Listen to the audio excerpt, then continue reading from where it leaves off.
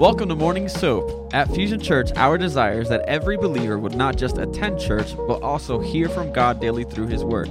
As we read the Bible, we begin to see how God responds to things. Doing daily devotions repatterns the way we think, transforms the spirit of our mind, and helps us become more like Jesus. Join us here, Monday through Friday, as various pastors and leaders at Fusion Church share devotion and teaching through that day's soap scripture. Download the current soap reading plan at fusionchurch.cc/soap.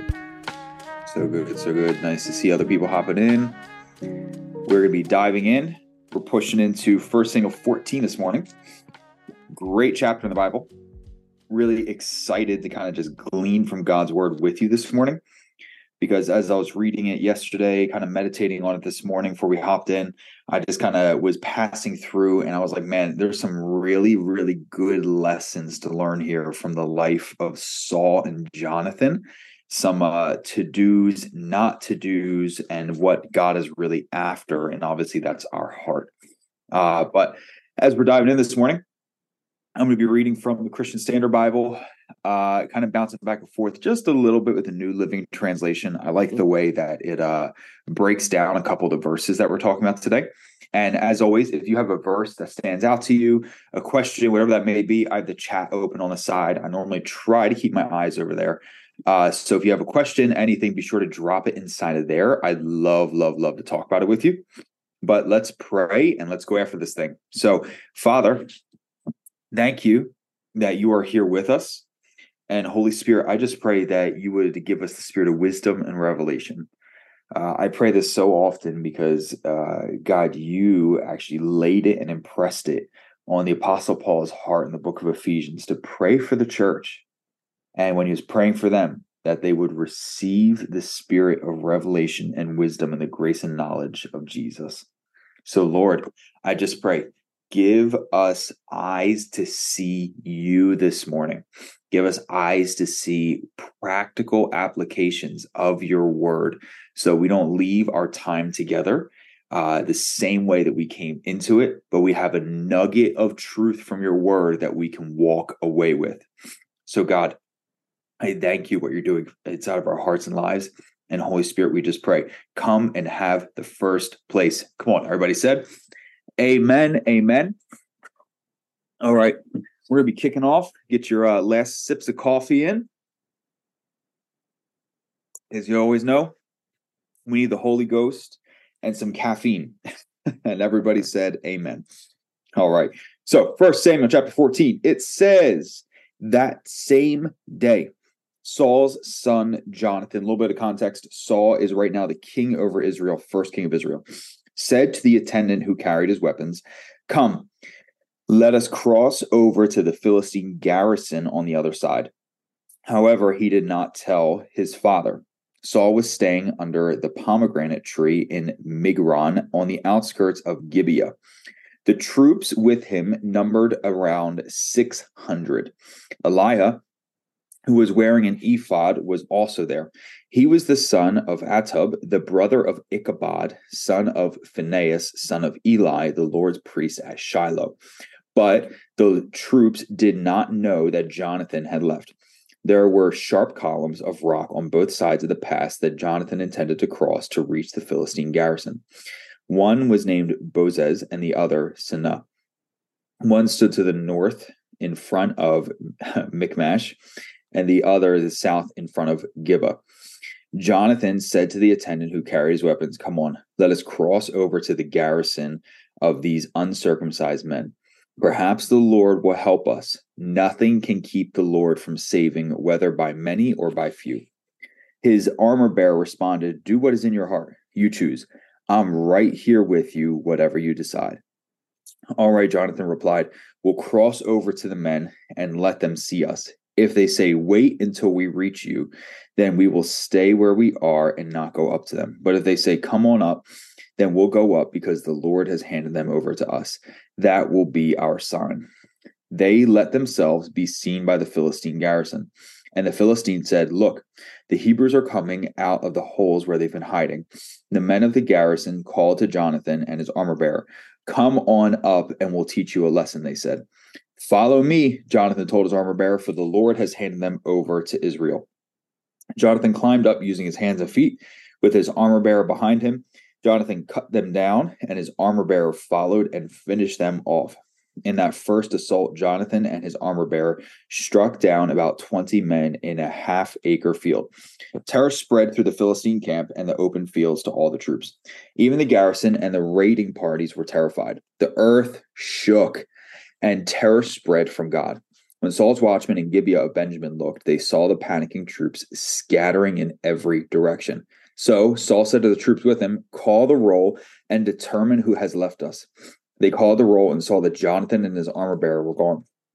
Saul told Elijah, "Bring the ark of God," for it was with the Israelites at that time. While Saul spoke to the priest, the panic in the Philistine camp increased in intensity. So Saul said to the priest, "Stop what you're doing." Saul and all the troops with him assembled and marched to the battle, and there the Philistines were fighting against each other in great confusion. There were Hebrews from the area who had gone earlier into the camp to join the Philistines, but even they joined the Israelites who were with Saul and Jonathan. When all the Israelite men who had been hiding in the hill country of Ephraim heard that the Philistines were fleeing, they also joined Saul and Jonathan in battle. So the Lord saved Israel that day. The battle extended beyond Beth Aven, and the men of Israel were worn out that day, for Saul had placed the troops under an oath. "The man who eats food before evening, before I have taken vengeance on my enemies, is cursed." So none of the troops tasted any food. Everyone went into the forest, and there was honey on the ground. When the troops entered the forest, they saw the flow of honey, but none of them ate any of it because they feared the oath. However, Jonathan had not heard his father make the troops swear the oath. He reached out with the end of the staff he was carrying and dipped it into the honeycomb. When he ate the honey, he had renewed energy. Then one of the troops said, "Your father made the troops solemnly swear, 'The man who eats food today is cursed,' and the troops are exhausted." Jonathan replied, "My father has brought trouble to the land. Just look at how I have renewed energy because I've tasted this little bit of honey. How much better if the troops have eaten freely today from the plunder they took from their enemies. Then the slaughter of the Philistines would have been so much greater." The Israelites struck down the Philistines that day from Michmash all the way to Elayon. Since the Israelites were completely exhausted, they rushed to the plunder, took sheep, goats, cattle, calves, slaughtered them on the ground, and ate meat filled with blood still in it. Some reported to Saul, "Look, the troops are sinning against the Lord by eating meat with blood still in it." Saul said, "You have been unfaithful. Roll a large stone over here at once." He then said, "Go among the troops and say to them, 'Let each man bring me his ox or his sheep. Do the slaughtering here, and then you can eat. Don't sin against the Lord by eating meat with blood still in it.'" So every one of the troops brought his ox that night and slaughtered it there.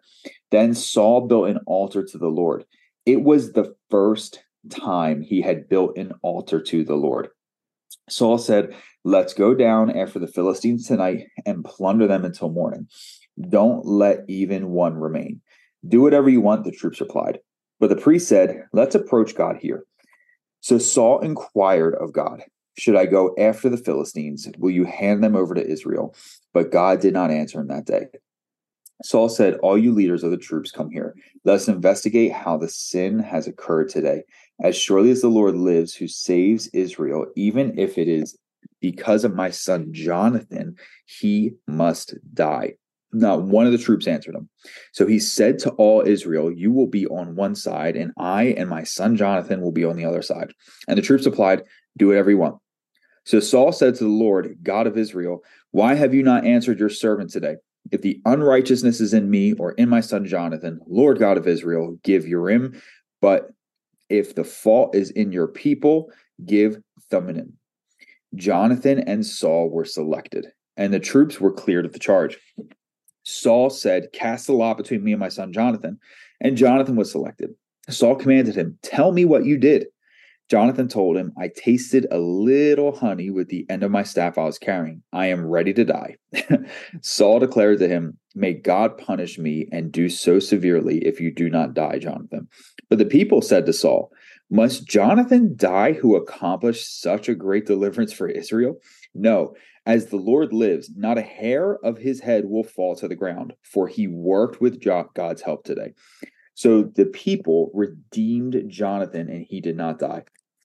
Then Saul gave up the pursuit of the Philistines, and the Philistines returned to their own territory. When Saul assumed the kingship over Israel, he fought against all his enemies in every direction, against Moab, the Ammonites, Edom, the king of Zobah, and the Philistines. Wherever he turned, he caused havoc. He fought bravely, defeated the Amalekites, and rescued Israel from those who plundered them. Saul's sons were Jonathan, Isvi, and Malchisha. And the names of his two daughters were Merab, the firstborn, and Michal, the younger. The name of Saul's wife was Ahinoam, daughter of Imaz. The name of the commander of his army was Abner, son of Saul's uncle, Ner.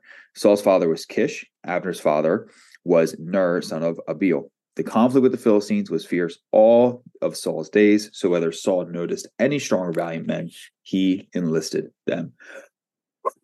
Deep breath, right? Long chapter there. My goodness. I feel like I need a break now. But no, such a good chapter, correct? 52 verses of pure gold. So be sure to drop, whatever verses are standing out to you. I really would love to hear them. Put inside of the chat what's standing out to you, questions that you may have just from the text, some stuff to kind of unpack a little bit further. So first thing that really stood out to me about this chapter was, let's say, Saul's leadership, right? So Saul was the king over Israel. One of the duties of a king during this time period, depending on where you're at in Israel's history, was war. Right. So right here, we see Saul is an agent of war, even though he's king. That would pass on to David, which will happen just a few chapters, right? Because I believe it's chapter 17 is when David beats Goliath and when David starts his journey to become king. And as we see David grow up in his kingship, David was a man of war. Right, the Bible actually says that his hands were trained for war and that he had a lot of blood on his hands. David had a desire to build a temple for God, but the Lord said, "You are not the one to build the temple. I made you for war." Then his son would go ahead and build the temples. So depending on the seasons in which Israel was in, it was really dependent on your assignment.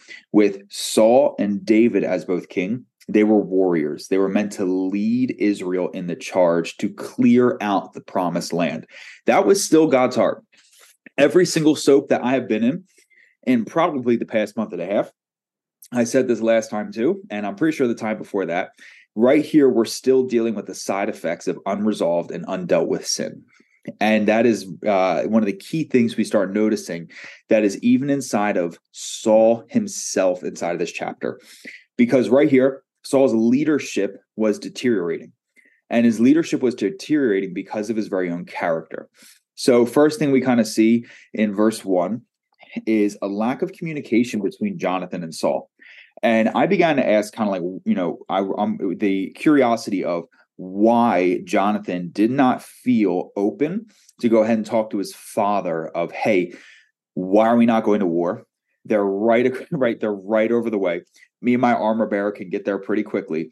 Why are we sitting here under a pomegranate tree? Right? Because we see Saul and his lack of movement. Some believe he was waiting on the Lord. I personally don't believe so, given the evidence of the verses following this area, right? Because it says, verse 2, Saul was under the pomegranate tree, and right here it names a priest right afterwards. The priest that it names is actually a relative of Ichabod. Ichabod meaning that the glory has left Israel. So I don't necessarily know if he was chasing after the Lord or if he was just sitting there being a little bit lazy. I personally believe he was being a little bit lazy, and his son Jonathan was sick of it because he saw his own father's character starting to deteriorate. You see, the deterioration of his character, and I think this is something really key, was because of corrosion, right? There was a corrosion in his relationship with God. And if there's anything for us note takers today, I know we got some note takers in the house. I always try to give you like some one-liner or some question just to write down. But note taker, I got something for you. very often the devil doesn't work in catastrophe. He works in corrosion. So we see these large things happen that are devastating. And many times those are things that catch our attention.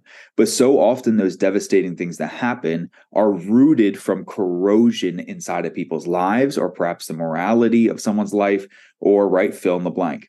So as I was praying through this morning, I was looking at Saul's life and saw how he was corroding throughout this chapter. And I'm going to do a quick breeze through and look at a few verses while we peek into this together.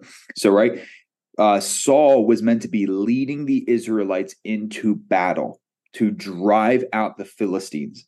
Here he is with his feet up under a pomegranate tree, probably eating on some pomegranate. And you will never hear me complaining about eating pomegranate. I'm a pomegranate fan. If you know me, you spend enough time around me, blueberry, pomegranate, sparkling water is my jam. I can't blame Saul for this. However, what I can blame Saul for is that he wasn't fulfilling the assignment on his life. Because we see Saul here with his feet up. Then in verse 18, right after doing the roll call, he sees that Jonathan is gone. He grabs that priest. And this is when he tells the priest to seek God, because he wasn't, and this is why I don't believe he was seeking God with his feet up under the pomegranate tree. I believe this is the first moment here in this chapter where he actually goes after the Lord. He says, bring the ark here. What he's saying is bring God's presence over here. When he's bringing the presence, what he's saying is we need to seek God on the matter that's happening in front of us. These Philistines are running around like crazy. The earth is shaking. Is this an earthquake, or is the Lord doing something supernatural? So he chooses to seek God, but then in the very next verse, he speaks to the priest in a panic, right? The panic in the Philistine camp is increasing and it's intense. Stop what you're doing. And I think this is so ironic. The king tells the priest, stop seeking God. What? That was the first red flag as I'm reading this chapter. I was like, oh no, Saul, seek God. This is your moment. This is your moment to show the nation that we put God first. But he decided to, try and balance seeking God in his assignment, putting God on the back burner. And he says, all right, march forward. We're going to take the camp. And he takes the camp. It goes on. And it says in verse 35, after the people, his army, sins, verse 35, he says, then Saul built an altar to the Lord. It was the first time he had built an altar to God. What? The very first time he built an altar? So this man is king over Israel. And we know building an altar is a way of saying, God, I'm here to worship you. We build an altar every Sunday morning when we come into church together and we meet in a worship center, right? We're building an altar to God to bring worship to him. So this is the very first time that Saul is going to worship God. And then it continues on, and it talks about the rash oath that Saul made his people go through. And he inquired of God, and God, he was frustrated with God because he's like, Lord, why aren't you answering me as quickly as I want you to? And I don't think we can point fingers at Saul, because let's be real. Sometimes that's us right here, right? I know I'm the one sometimes who says, God, why are you answering fast enough? But all of this I want to point to is how Saul's character and his relationship with God was corroding, right? This was not all about catastrophe. This was not all about a one-time thing. This was a corrosion over time. And I think sometimes in our relationship with God and in our lives, we can be going through corrosion and not even realize it. And many times the Lord will allow catastrophe to hit our life so that we can recognize the corrosion that's happening inside of our own hearts, in our own lives, in our relationships, our marriages, in our workplace, right? Fill in the blank, because corrosion can hit anywhere. One of the biggest things I was praying for all of us this morning and praying for this soap, as I was thinking about corrosion, the Lord reminded me of 2020. And I almost as the memory started coming back, I was like, nah, I'm good, God. I really don't want to remember any of that. We are in 2023. 2020 is locked away. I'm good. And as I was beginning to remember 2020, obviously we went through a pandemic. We went through a horrible sickness that hurt so many people. But one of the things that stood out to me was the character and disunity of a nation that almost seemingly happened overnight. It kind of looked as if one moment we were all together in the same boat, And the very next moment, we were not in the same boat whatsoever. We went from on a same page, not everything was great. It wasn't perfect, but everything went from, let's say, unspoken hostility to very much so outward hostility. And I began to think, 2020 as a whole, in so many ways, was very revealing to us as a nation, revealing to us as a church, what is actually inside of our hearts, what is really going on inside of the hearts and lives, morality of people. And I looked at it and I thought this catastrophe that happened was a revealing of corrosion that was going on inside of our hearts and lives. And, I still have friends to this day who haven't, let's say, mentally recovered or heart-wise recovered from what happened throughout 2020, 2021, going into 22, because they went through a corrosion in their own heart. And I want to really press into this morning. So if you're ready to buckle up, press in just a little bit with me here. God doesn't want us to live in corrosion, right? He doesn't want to allow catastrophe to hit our life as a wake-up call, right? So how do we live a corrosion-proof life? Here, Saul was going through corrosion.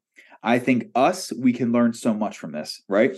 I referenced verse 35. Saul built an altar to the Lord. It was the first time he had built it. Sin had already happened, and here he was building an altar for the first time.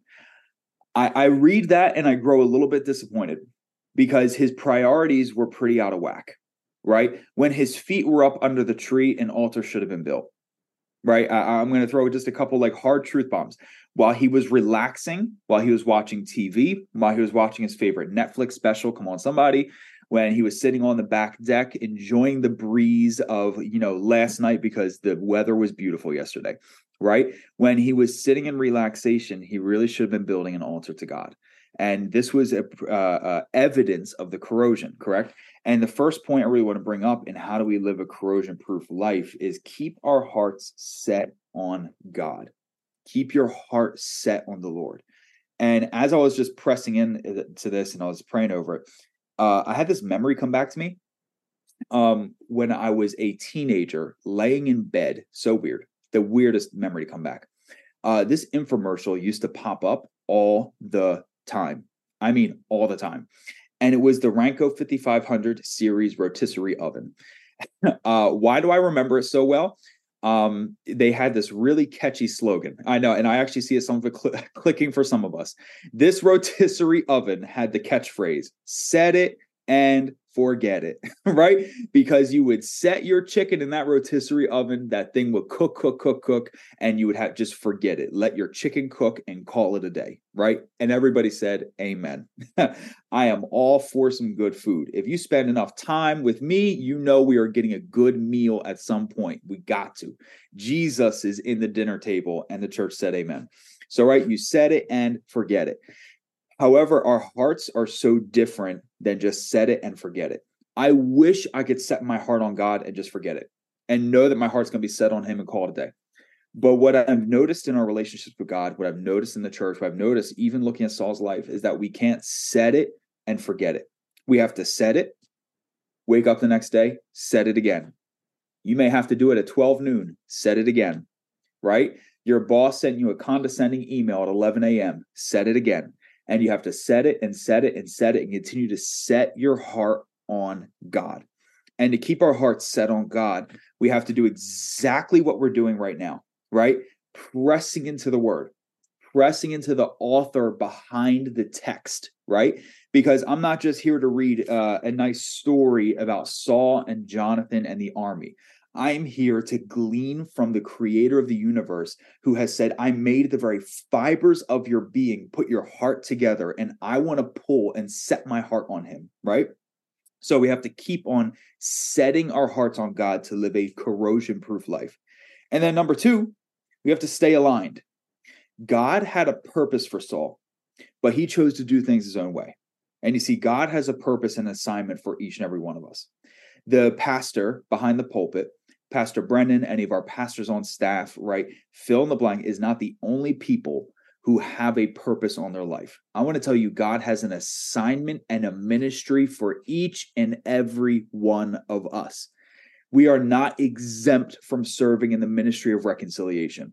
Every single person has this calling on their life to introduce people to Jesus, because there is a dead and dying world every single time we step out of the door.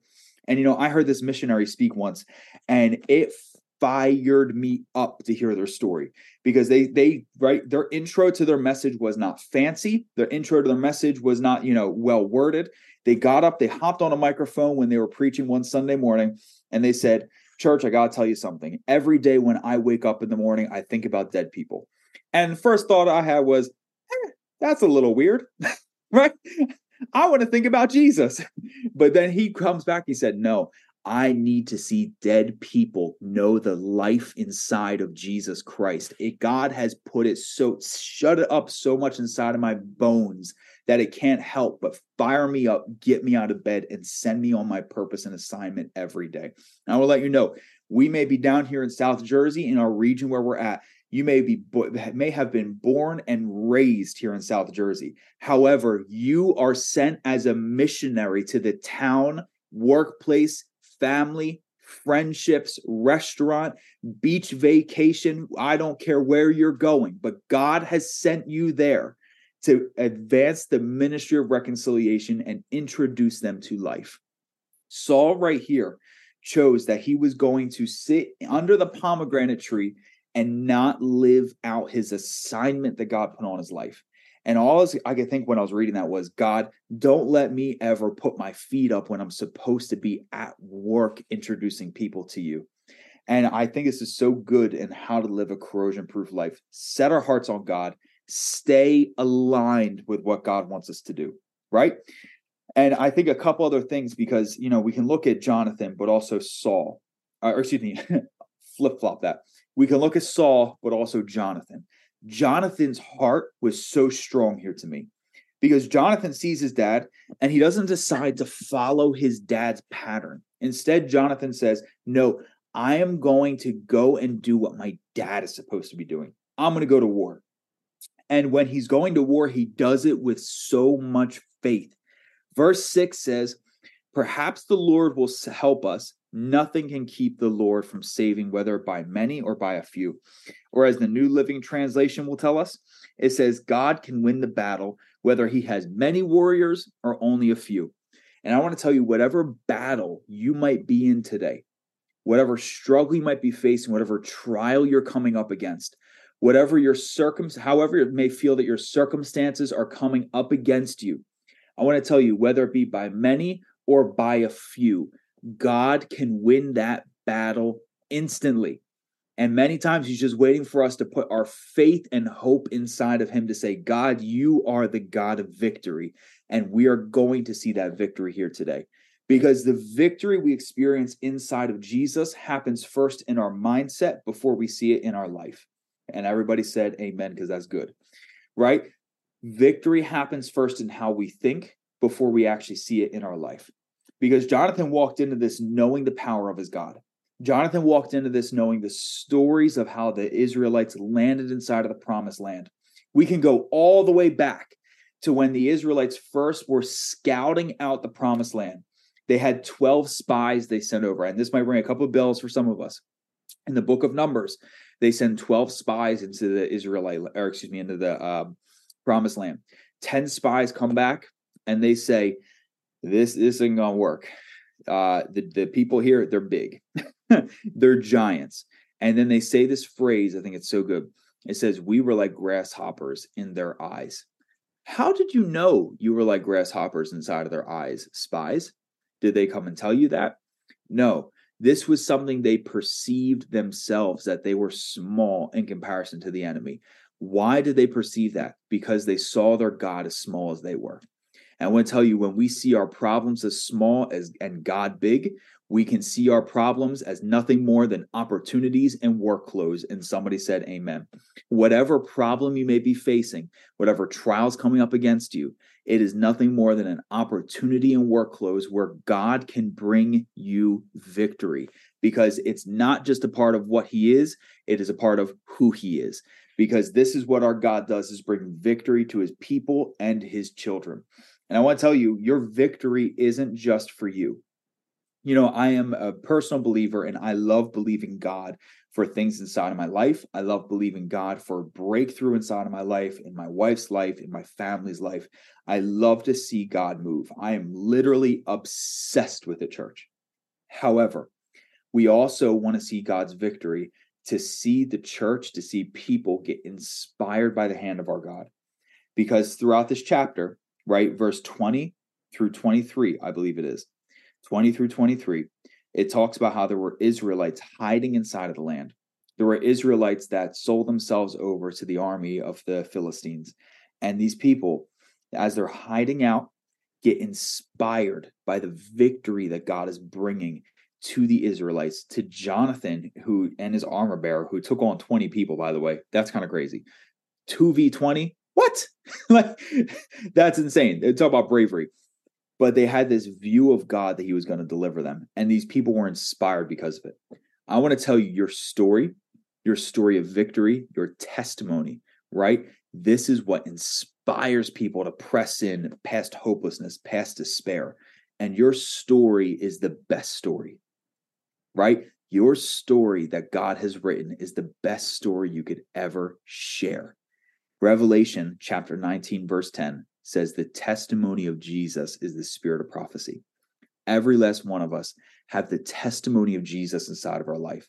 Every last one of us have a story just like Jonathan here, who have a great victory inside of their lives, right? Who have a great victory of being delivered from sin, marital restoration, financial restoration, supernatural provision. Every last one of us have a story.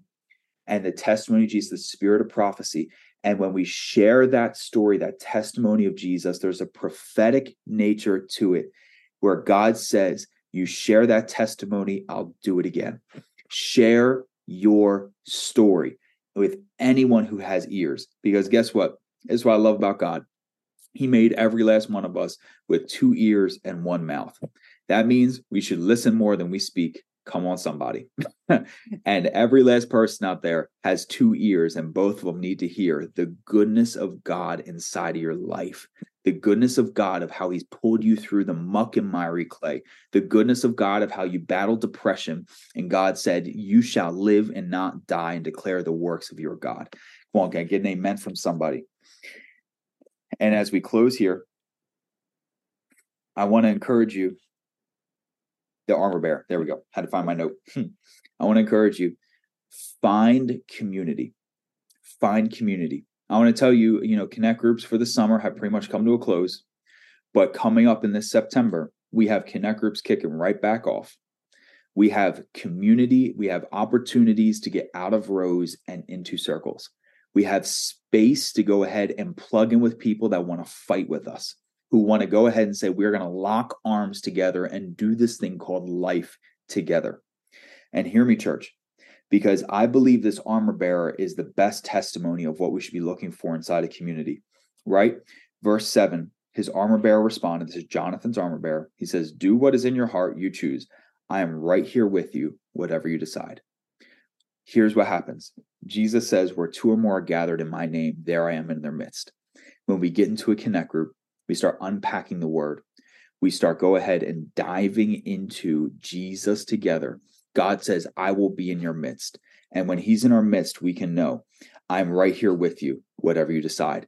And we lock our arms with people. People say, I'm right here with you. We're going to do this thing called life together.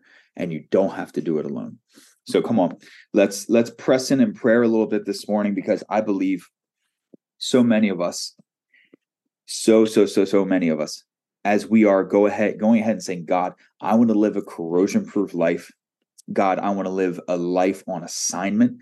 God, I want to make sure my mission is so clear inside of my life. And Lord, I want my story, the story of how you have saved me from the pits, to be known by everyone. I believe that God wants to power you up with grace and boldness this morning to go ahead and live for him and declare his goodness in the land of living. So come on, let's pray together.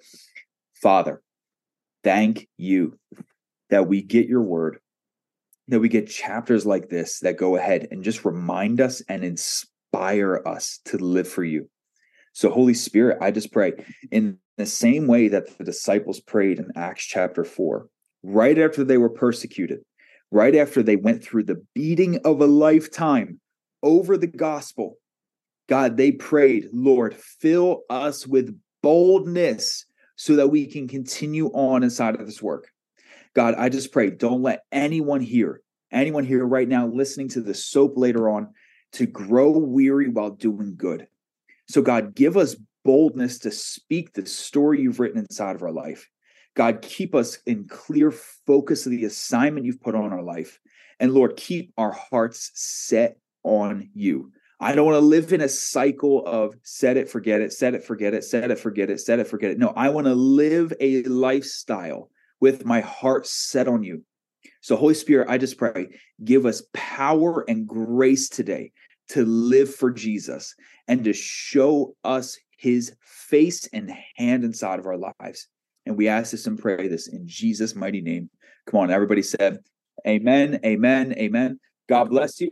Have an amazing Thursday.